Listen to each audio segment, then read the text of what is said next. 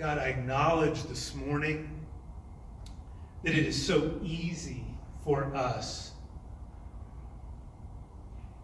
to get caught up in things that run against what we say we believe. It's easy for us to say with our lips that we trust you, that we walk after you, and then try to engineer our own lives and the lives of others around us because we want to control the outcome. We seek peace and security and safety and prosperity. And even though we say that we can only find those things in you, how easy is it for us to just run and try to make those things happen on our own? Lord, I thank you that we live in a country where we do have a voice. I thank you that we live in a country where we can speak out against things that we believe are right, and again, for things that we believe are right, and against things that we know are wrong. And at the same time, God, I know how easy it is, even in my own heart, to place my own security in the hands of other people. To think that policies and laws and governments can make my life what only you desire it to be. Amen. And so I pray for this church. I pray for the Big C church here in our country. God, would you bring us back to truly, truly, truly following you? Yes. That we would engage in our government, that we engage in our politics, that we would engage in what goes on here in our city and in our community with wisdom. Yes. That you would guide us in truth, not truth that seems good to us, not truth that is convenient for us, not truth that is fashioned and shaped by what other people are saying, but truth that is based on you and your character and your goodness. Yes. I pray that we would see, as people who live in this country, that this is ultimately not our home. Yes. That we are a part of another kingdom. That's true, Lord. A kingdom that will stand forever. Yes. And we serve a king who rules in righteousness. Yes, we do. And justice and peace. Yes. So, Lord, we just humbly come to you this morning. We come to you on behalf of our gathering here and our church community here, that we would be a light in this city. That as we follow you, that other people would see us and say, we know what God is like because we know them. Yes. And I pray for our government. I pray for our leaders. I pray that these men and women would turn to you, and that they would lead our city and our state and our country in ways that line up with who you are. That we would seek justice and righteousness and truth. That we would be people of mercy and be people of grace.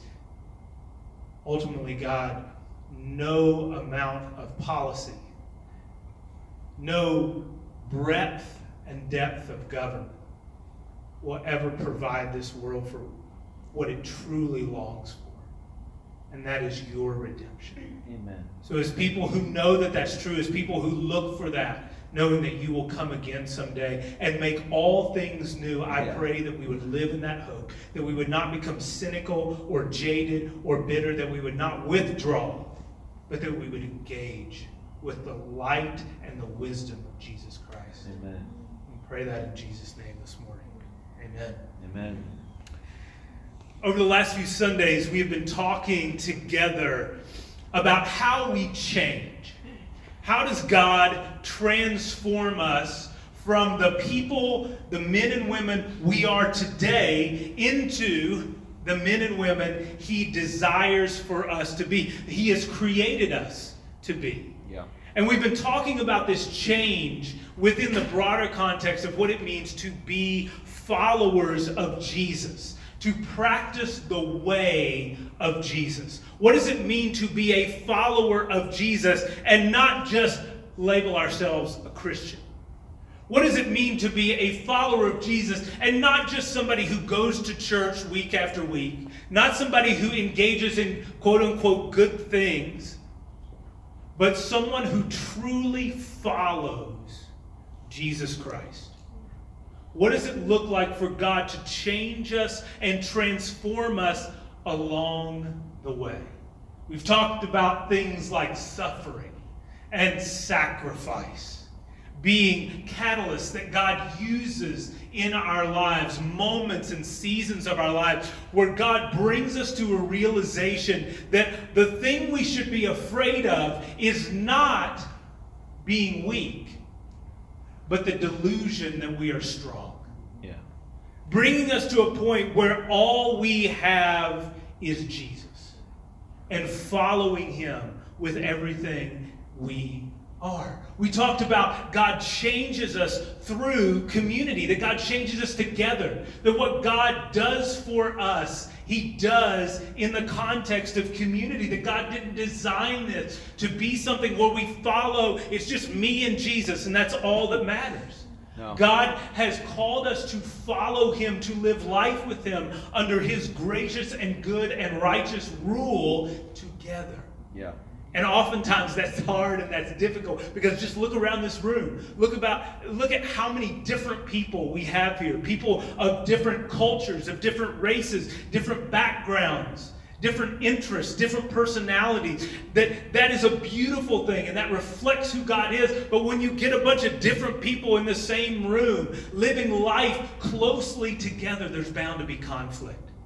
And then we talked about God changes us not by running away from the conflict, but by engaging it and allowing the Holy Spirit to shape us and to form us and to mold us into people who sacrificially love one another. Yeah. This morning, I want to spend the next few minutes looking together at a figure of speech that is peppered throughout the New Testament. The call to be awake instead of asleep. The call to live in the light instead of the darkness. And a lot of times when we talk about light and darkness and going from darkness to light or going from sleep to being awake, we talk about it in a sense of somebody becoming a Christian. Somebody stepping out of the kingdom of darkness into the kingdom of light. Someone stepping out of just spiritual sleep and death and into a spiritual life. And certainly the Bible refers to that, but in these passages that we're going to look at this morning, we're going to see that the danger of falling asleep is real even for those of us who follow Jesus Christ. That we need to be encouraged and reminded and challenged over and over and over again to stay awake. So we're going to look at two passages here this morning. We're going to bounce back and forth. Two passages written by the Apostle Paul. The first is in Romans chapter 13. If you're using the blue Bibles around you, you will find that on page 552. And the second passage that we'll be in is 1 Thessalonians chapter 5, verses 1 through 11. You can find that, I believe, on 574. Romans chapter 13. We'll begin in verse 11. The Apostle Paul writes this: "Besides this, you know the time, that the hour has come for you to wake from sleep. For salvation is nearer to us now than when we first believed. The night is far gone and the day is at hand. So then let us cast off the works of darkness and put on the armor of light. Amen. Let us walk properly as in the daytime, not in orgies and drunkenness, not in sexual immorality and sensuality, not in quarreling or jealousy, but put on the Lord Jesus Christ. Amen. And make no provision for the flesh to gratify its desires." And now turn with me to 1 Thessalonians chapter 5. Starting in verse 1. Paul again writes, "Now concerning the times and the seasons, brothers, you have no need to have anything written to you. For you yourself are fully aware that the day of the Lord will come like a thief in the night. While people are saying, 'There is peace and security,' then sudden destruction will come upon them, as labor pains come upon a pregnant woman, and they will not escape. But you are not in darkness, brothers, for that day to surprise you like a thief. For you are all children of light, children of the day. We are not of the night or of the darkness. So then let us not sleep as others do, but let us keep awake and be sober. For those who sleep, sleep at night, and those who get drunk are drunk at night. But since we belong to the day, let us be sober, having put on the breastplate of faith and love, for a helmet of the hope, and for a helmet of the hope of salvation. For God has not destined us for wrath, but to obtain salvation through our Lord Jesus Christ, who died for us, so that whether we are awake or asleep, we might live with him. Therefore, encourage one another and build one another up, just as you are doing." The New Testament mentions the word sleep 22 different times. And often it's talked about sleep in the physical, real form of sleeping. But the writers of the New Testament often use this word sleep in a spiritual way as well. That falling asleep versus staying awake is often in connection with the darkness and the light. Common figures of speech back in that day in the ancient world. You can read across different literary genres, things that were written in that time, and you will see over and over again this was a common motif: the light versus the darkness, being awake versus being asleep. And when the biblical writers talk about being asleep, they're talking about a spiritual lethargy, a spiritual apathy, a spiritual turn-off switch that often happens not by our own choice, not as we see it coming, but we find ourselves in a space where gradually and slowly we are being turned off to the things of God. And often it's not an outright rejection. No. It's not an outright walking away. No.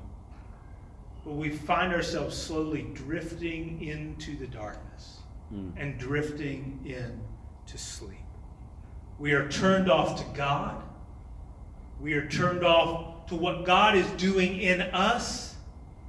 And as a result, we are turned off to how God has called us to live in community with each other.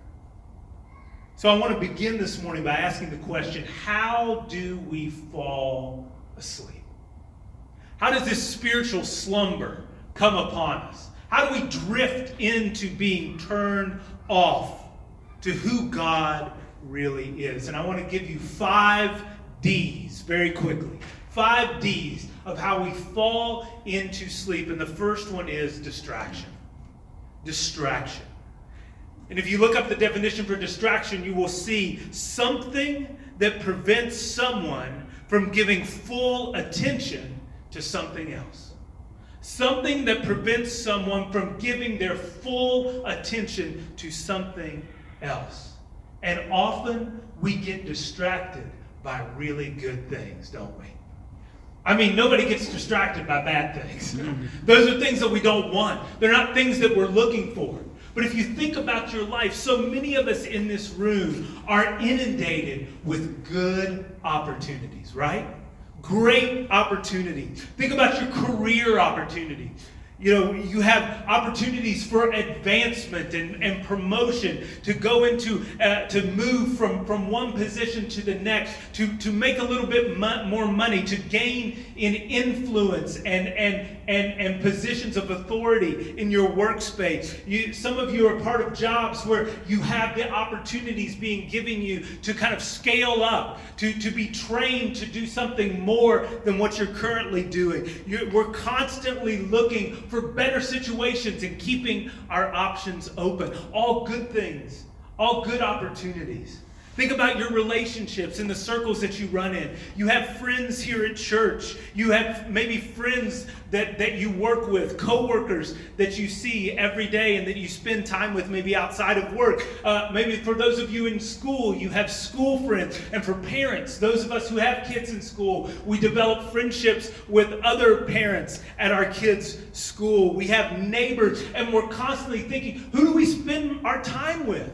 I've only got this much time to spend with people. Who do I spend it with? I have so many relational circles and acquaintances and people that are coming in and out of my life. Good relationships, good opportunities. And if you're like me, you're constantly feeling like, man, I wish I could get more time with that person. I wish I could get more time with that person. I just don't have the time. Parents, think about all of the good opportunities that you are given and are offered to you for your kids.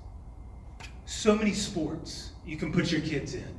So many after-school programs that your kids can be involved in. Every night, every weekend can be filled up with these programs and these sports and these opportunities for our kids to experience new things and to grow and to learn. And we don't want to deprive our kids of anything, right? We want them to have the best. We want them to take advantage of all these opportunities. But before we know it, we have no time. We have no time because we're constantly driving around this city, spending so much time in our car, driving our kids from one thing to the next. Good opportunity, great opportunity. Think about the lifestyle that we want. We live in houses that we're continually dissatisfied with. We constantly are seeing new things that we want to fix up, new things that we want to change, new furniture that we want to buy, different wall colors that we want to paint our wall. We're constantly checking out MyBore and Realtor.com to see better houses in better neighborhoods with better school systems that my kid is involved in now. And we're constantly thinking about, how can I grow? How can I advance my lifestyle? How can I get to that thing that I want and that lifestyle that I want? That vacation, that trip that I want to take with my family. All of these things are great opportunities and are good opportunities. But if we are not careful, they can create a system of living for us where we major on the minors, right? Yeah. Where we major on the minors, we let these good things become the best things in our lives. They get our best energy. They get our best time. They get our best relational strength and capacity. They control our schedules. And they also feed our desire for the immediate and the casual. We get involved in these things, and it's like, if this thing doesn't give me what I want, or if this is not what I'm looking for really quickly, it's okay, because another new thing will come along that I can get involved in. We don't have time to really commit to something, so we stay casual, and we're okay with that. And we look at our lives, and we're like, well, I don't really need to commit to anything. I don't have the time to commit to anything. I was reading somebody this week, and they described this as pathological busyness. That we live in a culture of pathological busyness. And because of that, we do not have time to be with Jesus or to do the things that Jesus did. And none of it looks at our lives and are like, man, I'm actively turning away from Jesus. Or I'm actively moving in a different direction than Jesus. But when we look at our schedules, when we look at our time, when we look at our energy, when we look at where our money is spent, where's it going? Are we following Jesus? Or are we following some illusion that we think is Jesus? The second D is disappointment. Disappointment. This feeling that life has not turned out the way that I thought it would. Life has not turned out the way that I hoped it would. This is not the career that I wanted to be in. This is not what parenting was supposed to be like. This is not the neighborhood I thought I'd end up in. These aren't the friends that I hoped I would have.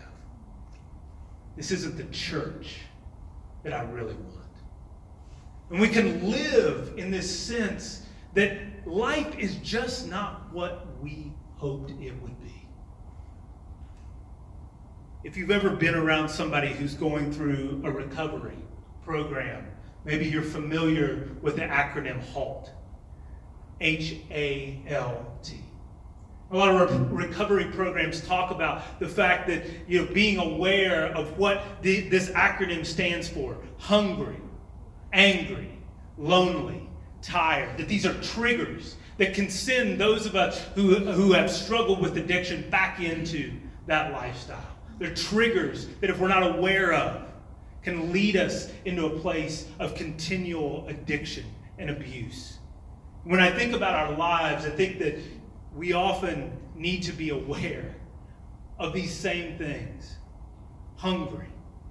I mean, think about it. Think about the unfulfilled desires that you have. A desire for attention or affection, affirmation. Desires for acceptance. Desires for satisfaction, significance, safety, and security. All of these desires are good. They're God-given desires. They're how we were wired. They're things that should be pointing us to Jesus Christ, to our relationship with God the Father. But because of the actions of others, or maybe the season of life that we're in, maybe even our own choices, these desires are left unfulfilled and unmet. Because of that, we can just become disappointed and live in this perpetual state of disillusionment. And that leads us to anger. The anger directed towards other people. Anger because of the life that we have. Anger at God for not doing what we thought he was going to do. And as we've talked about here before, anger is a healthy emotion. Anger is a godly emotion when directed towards the right thing. That anger can actually function as a warning light for us. That when we feel anger, that it can be like a check engine light showing up saying, hey, maybe there's something wrong that I should look at here. Maybe there's something that I should get checked out here. But very few of us ever take the time to really dig into where that anger is coming from. And we let that anger just simmer and boil and just fester over time. We're angry at somebody else because they haven't treated us the way that we think that they should treat us. We're angry at God because my life hasn't turned out the way that I wanted it to turn out. I'm just angry at myself for continually going back to this thing over and over and over again that continues to hurt me, that continues to hurt other people. We live in this low-grade sense of anger that eventually turns into bitterness. And that bitterness begins to eat us up from the inside out. We're lonely. Loneliness is different than being alone, right? Yeah. You can be lonely by yourself, but you can also be lonely around lots of other people. We feel isolated. We feel like nobody understands what I'm going through. Nobody understands my season of life. Nobody understands how I'm wired and the things that really make me tick. And we begin to withdraw from other people. Sure, we're still around. We still come to things. We still go to people's houses. But inside, emotionally, relationally, we've begun to step back. And eventually, what we believe about other people, we start to believe about God. God doesn't really see what I'm going through. God doesn't really care that I'm experiencing this. Does God even have a plan for my life? Because it doesn't feel like it. And all of these things can lead us to just being tired people. Tired people. Life just wears us out physically, emotionally, spiritually. We're just tired of fighting day after day after day to walk with God, when it seems so much easier just to do what I want, what other people are telling me, what my family is pressuring me to do. The burdens that we carry for ourselves, the burdens that we carry for other people that we love and are in relationship with, they get too heavy. We're just grinding day in and day out. We just feel like we're trying to survive, just trying to keep our heads above water. We're just trying to tread water, but every day it just feels like we're sinking, and we're just tired. This isn't how life is supposed to be. This isn't what I signed up for. We carry that pain. We carry trauma, things that we've experienced, things that have been done to us. And oftentimes, we find ourselves in a place of despair. And we think, man, there's just no hope. There's no hope. Will this ever change? It turns us off to being able to experience God's presence in the midst of these things. It turns us off to tapping into his power and his ability to transform us, as we've seen over the last couple of weeks, in suffering and in pain. The third D is duty. Duty. I think a lot of us are content with, quote unquote, just doing the right things. Just kind of going on autopilot. You know, life is hard, but you just got to get over it. You got to muscle through it. You just got to power through it. And a lot of times for us, that looks like just doing the right things. Yeah, we show up to church. We show up to missional community group. We listen. We participate. We even teach sometimes. You know, we give. We serve. All of these things are things that we should be doing. But it's so easy for us to just start doing these things. It just seems like this is what I should be doing. This is what it means to be a Christian. This is what it means to follow God. And all of those things are disconnected from God's Spirit. All of those things, it's like what Jesus told the Pharisees. They knew the Word. They searched the Scriptures. They taught the Scriptures. He said, you do all of these things, and what did you miss? Miss me. We can do all of these things, and we can be dutiful. We can be devout. We can be committed, and we can totally miss Jesus himself. We can totally miss what the Spirit is doing. We do them because we should do them. We do them because we have the ability or the talent to sing or to teach. We totally miss God in the midst of it. The fourth D is disobedience. Paul says, the darkness is gone. The light has come. So put away the deeds of the darkness. And he talks about another word picture here of being asleep versus being awake. He talks about being drunk versus being sober. That we're out of control. That we're living for pleasure. We're making room, or in his words, making provision for the flesh. You know, to use an old fundy word, you know, debauchery. Like excess. A life of excess. A life of indulgence. And when we think of that, we just think of some like stumbling drunk or some, you know, somebody out just living a life of just sexual fantasy and just all, you know. But probably no one in this room is in danger of that. Probably no one in this room is setting out to do that and to live that way. But how we see this in our life is just eventually we can get to a place where we may not say this to other people, but in our mind it's just like, I don't care. I don't care. I don't care because I'm tired. I don't care because I'm lonely. I don't care because I'm just angry at life and I'm angry at God. I don't care because I want this thing and I can't have it. And we numb that pain. We medicate that pain. We find ways to blame what life has done to us, to blame what others have done to us. We justify living for the moment and just eating and drinking and being merry. Because what else is the point? It hurts too much to follow Jesus. It's too painful to face what I've experienced and what's been done to me. This feels good. This helps me forget.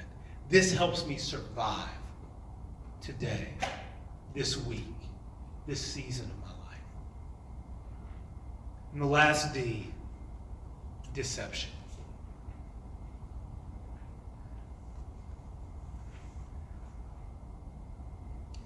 This is the most dangerous area because at this point, we don't even know. We don't even know that we're asleep. We don't even know that we're in darkness because our eyes have adjusted to it. No. It's just normal. It's normal. This is just life for us. Because over time, we've slowly become the arbiter of what is good in life. Slowly over time, we've become the authority on what is good for me. And again, none of us wakes up one day and says, you know what? God, I don't need you anymore. I don't care about you anymore. I don't care what you have to say. But over time, we can find ourselves, because of our anger, because of our hunger, because of our loneliness, because of our physical and spiritual and emotional tiredness, we can get to the point where we don't even know we're asleep. We don't even know what is good anymore. I don't need you. I don't need God. I don't need help. I've got this on my own. Y'all, all of these are very, very real. The Bible doesn't waste words. Paul wouldn't have called these people to stay awake, to avoid falling asleep, if it wasn't a real possibility for them. These were people who knew Jesus. These were people who followed Jesus. These are people who had seen the life change and the transformation that knowing Jesus, the resurrected Jesus, could bring. And yet Paul still, because he loved them, because he cared for them, because he was their shepherd, said, watch out. Watch out. Beware that you can fall asleep. So the question becomes, how do we stay awake? How do we stay awake? Look again at Romans 13. Paul says in verse 11, for salvation is nearer to us now than when we first believed. The night is far gone, the day is at hand. So then let us cast off the works of darkness and put on the armor of light. Down to 14, but put on the Lord Jesus Christ and make no provision for the flesh to gratify its desires. And then in 1 Thessalonians 5, verses 8 and 9. But since we belong to the day, let us be sober, having put on the breastplate of faith and love, and for a helmet the hope of salvation. For God has not destined us for wrath, but to obtain salvation through our Lord Jesus Christ. How do we stay awake? What does it mean for us to be people who walk in the light, who stay awake, who are sober? The first thing is we need to be awake to the reality that God is doing something. Yeah. That God is at work. In both of these passages, Paul points to one thing. Salvation is nearer to us now than when we first believed. And in 1 Thessalonians, the day of the Lord will come like a thief. Yeah. This is not some kind of, prophetic timing Paul's trying to figure out. He's actually saying, you guys are asking the wrong question. The Thessalonians were trying to figure out, when is Jesus going to come back? Paul says that's the wrong question. The question you should be asking is this: how should I live in the meantime? Yes. How should I live until Jesus comes back? Yeah. Staying awake means that we live like the future we've been promised is today. Yes. We live like the future that we have been promised, the hope that we have been given in Jesus Christ, that one day death will be defeated, that one day Jesus will come back, one day he will make all the sad things come untrue. One day he will make everything that is old and is rotten and is decaying because of sin and because of death, he will make it all brand new. Amen. And we will live with him forever in a righteous kingdom, in a kingdom that is ruled by a king of justice and of mercy and of love forever and ever and ever. Thank God. When you read the New Testament, you will see in these passages and others that there is a tone of readiness. Yeah. That there's a tone of the New Testament writers saying, be ready. Be ready because Jesus will come. You don't know when Jesus will come. And if you remember the story that Jesus told in Matthew 25 of the master who went away and he left his servants with something, right? And they didn't know when he was going to come back. But then he came back and each of the servants brought their master what they had done with the responsibility, the talent that he had given them, the money that he had given them. And the point was not, you better be on your best behavior because boom, I'm back. I'm back. And I caught you.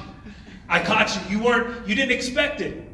But I caught you. That's not what Paul is saying here. What they're saying is that while Jesus is gone, it's like take advantage of the time. Yeah. Take advantage of the time. You don't know how much longer you have here. You don't know when you will die. You don't know when I will come back. The point is what we do in this life matters in the next life. Yes. What we do now matters for eternity. And we've talked about that here on Sunday mornings in the past, that over and over again, that the writers of the New Testament point to the fact that when we stand before Jesus someday, he will reward us for the way that we've lived our life here. He will reward us for our faithfulness. He will reward us for our obedience. Yes. That there's something about knowing and experiencing Jesus in this life that is important for us. And it's also important for this world to see us and to experience us living life with God under the rule of God. We stay awake to the reality that God is doing something. We also stay awake to the reality that following Jesus is a war. Following Jesus is not self-help. Following Jesus is not therapy. Following Jesus is not self-discovery. Life with God, under God's rule, does not come naturally because living in the light means that we are living in conflict with the darkness. Yeah. In 2 weeks, we're going to talk here on Sunday morning about what that darkness is. Who is the devil? What is our flesh? What is the world around us? What does it mean for us to be people who live in conflict with the darkness? 1 Thessalonians 5:3. While people are saying there is peace and security. This is one of these examples where it gets lost in translation for us.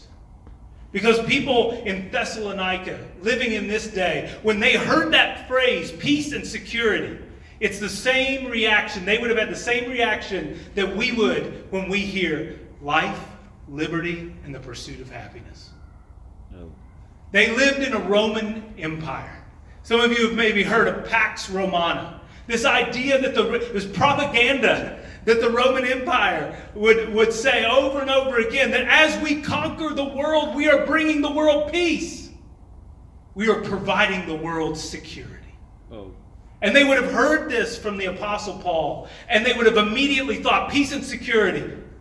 The Roman Empire. The Roman Empire. And for a long time, that's what people living in the Roman Empire experienced. Rome brought something to the world that it had never experienced before. Prosperity, culture, architecture, technology. And in Thessalonica specifically, by the time Paul was writing this, it was a city that was thriving. It was an epicenter of trade and commerce and business. So much so that they had built a temple in the middle of the city to Caesar to worship him as the Son of God, as a way to say, thank you. Thank you for what you've brought our city. And Paul says to these people here, watch out. Oh. Watch out. Because you can be lulled into thinking that peace and security, that peace and that safety and that security that you're experiencing now is the peace and security that you were really made for. You can look at what the empire has brought. You can look at your life and you can be lulled into thinking, if I can just maintain this, my life will be good. If I can do everything to engineer my life around experiencing the least amount of pain, the least amount of suffering, the least amount of hardship, then I'll be good. I won't have to worry anymore. I won't have to feel anxious anymore. I won't have to worry about money. I won't have to worry about where my kids go to school. I won't have to worry about job security. I won't have to worry about disease and sickness. If I can do everything that I possibly can to make sure that my life is filled with peace and my life is filled with safety and I feel secure, then that's what it means to really live. Paul says, watch out. Remember when Jesus said that you can't serve God and money? Yeah. What Jesus wasn't saying there is that you shouldn't think about money, that money is bad, that you shouldn't care about money, that money is not important to God. What Jesus' point was is that, man, when you start trying to serve something else, when you start seeking your security and your safety in something else, you will have no room for seeking security and safety in Jesus. Yeah. Paul says when people are crying out, peace, safety, life is good, boom, what happens?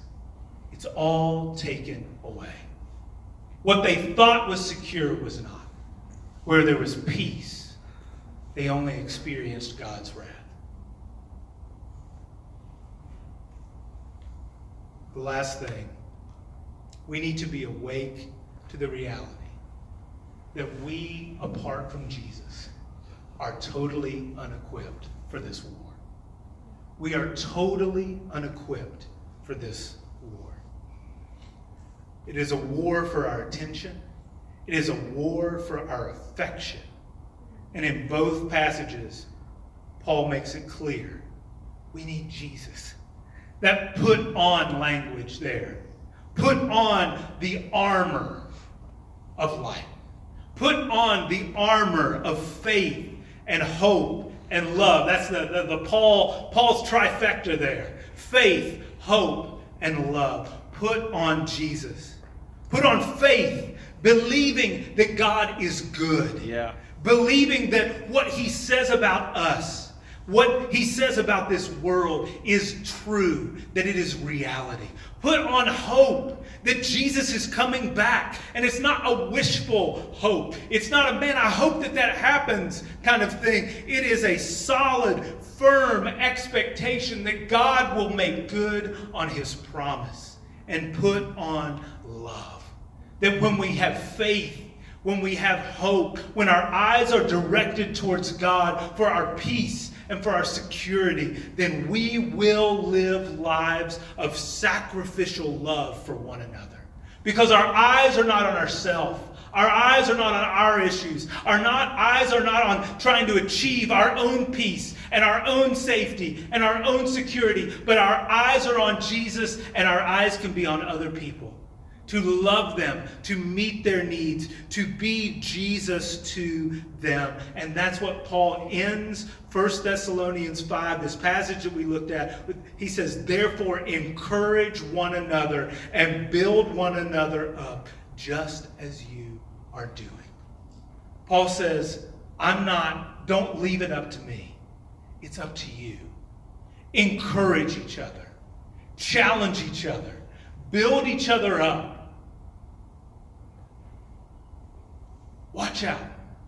Beware. We need each other. We need each other to remind us of what is true. We need each other to remind us about what's at stake. We need each other to remind us and to point out where the danger is in our lives. And we need to encourage each other about how good Jesus really is. We need each other to remind each other and to proclaim to each other over and over again that life with Jesus, under the rule of Jesus, is truly life. It is the only life. It is the life that God created us to experience. Yeah. And it's the only life that will truly give us what we desire. God changes us and God transforms us when we participate with Him. God's Spirit lives in us, doing a work in us all the time, never stopping, never quitting. But God has also invited us into the process of change, to participate with Him as He transforms us. And that requires that we be awake, that we be aware, that we are aware of the danger, and we are awake to what life with God is really and truly about. That's why each week we take this communion together. Because this is a symbol. It is an act. By taking the piece of bread and dipping it in the juice, we are reminding each other as we do it together that Jesus has died, that Jesus has risen, and that Jesus is coming back again. And we proclaim that to each other. That's why we take this, is to remind us each and every week that we are in danger of falling asleep, that we are in danger of losing our way, we're in danger of walking in darkness. But because of what Jesus did, we have the very power and presence of God living in us and with us. And so I want to encourage you this morning, if you are a follower of Jesus, to come and to take this. Maybe this morning as you take this, it needs to be a reminder for you right now to wake up. As you come and take this together, do it to proclaim to everybody else, I'm in this with you. I'm going to help you. I'm going to challenge you. I'm going to encourage you along the way. We are going to stay awake together. So I invite you to come. If you're not a Christian, if you don't know what that means, if you're wrestling with what that means, there's nothing special about this that gets you in good with God. This is a symbol. This is a symbol of the reality of what it means to be a follower of Jesus. And so if you have questions, if you want to talk more, you can talk to myself, you can talk to Pastor Nate, you can talk to Deb, you can talk to my wife Jody. We would love to share this life with you, the words of truth with you. So I invite you this morning to come and to remember and to proclaim Jesus' death and His coming back again. Amen. Let me pray.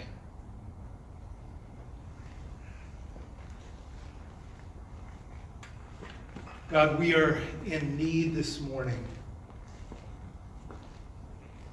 We are in need this morning of being reminded that following you doesn't come naturally, that it just doesn't happen. That we need your power. We need your presence. We need faith and hope and love to guide us in light and in truth. And my prayer for us this morning is that both individually and as a community, we would be people who live in that hope, that what has been promised to us in the future is a reality today. And so I pray that your Spirit would do work in our hearts, that you would expose our sleepiness, that you would bring into the light our lethargy and our apathy. And God, that you, through your Spirit and through this community here, would help each of us along the way to walk in the light, to stay sober, to be awake, to be fully present to you, to ourselves, and to those around us. And we pray this in Jesus' name. Amen.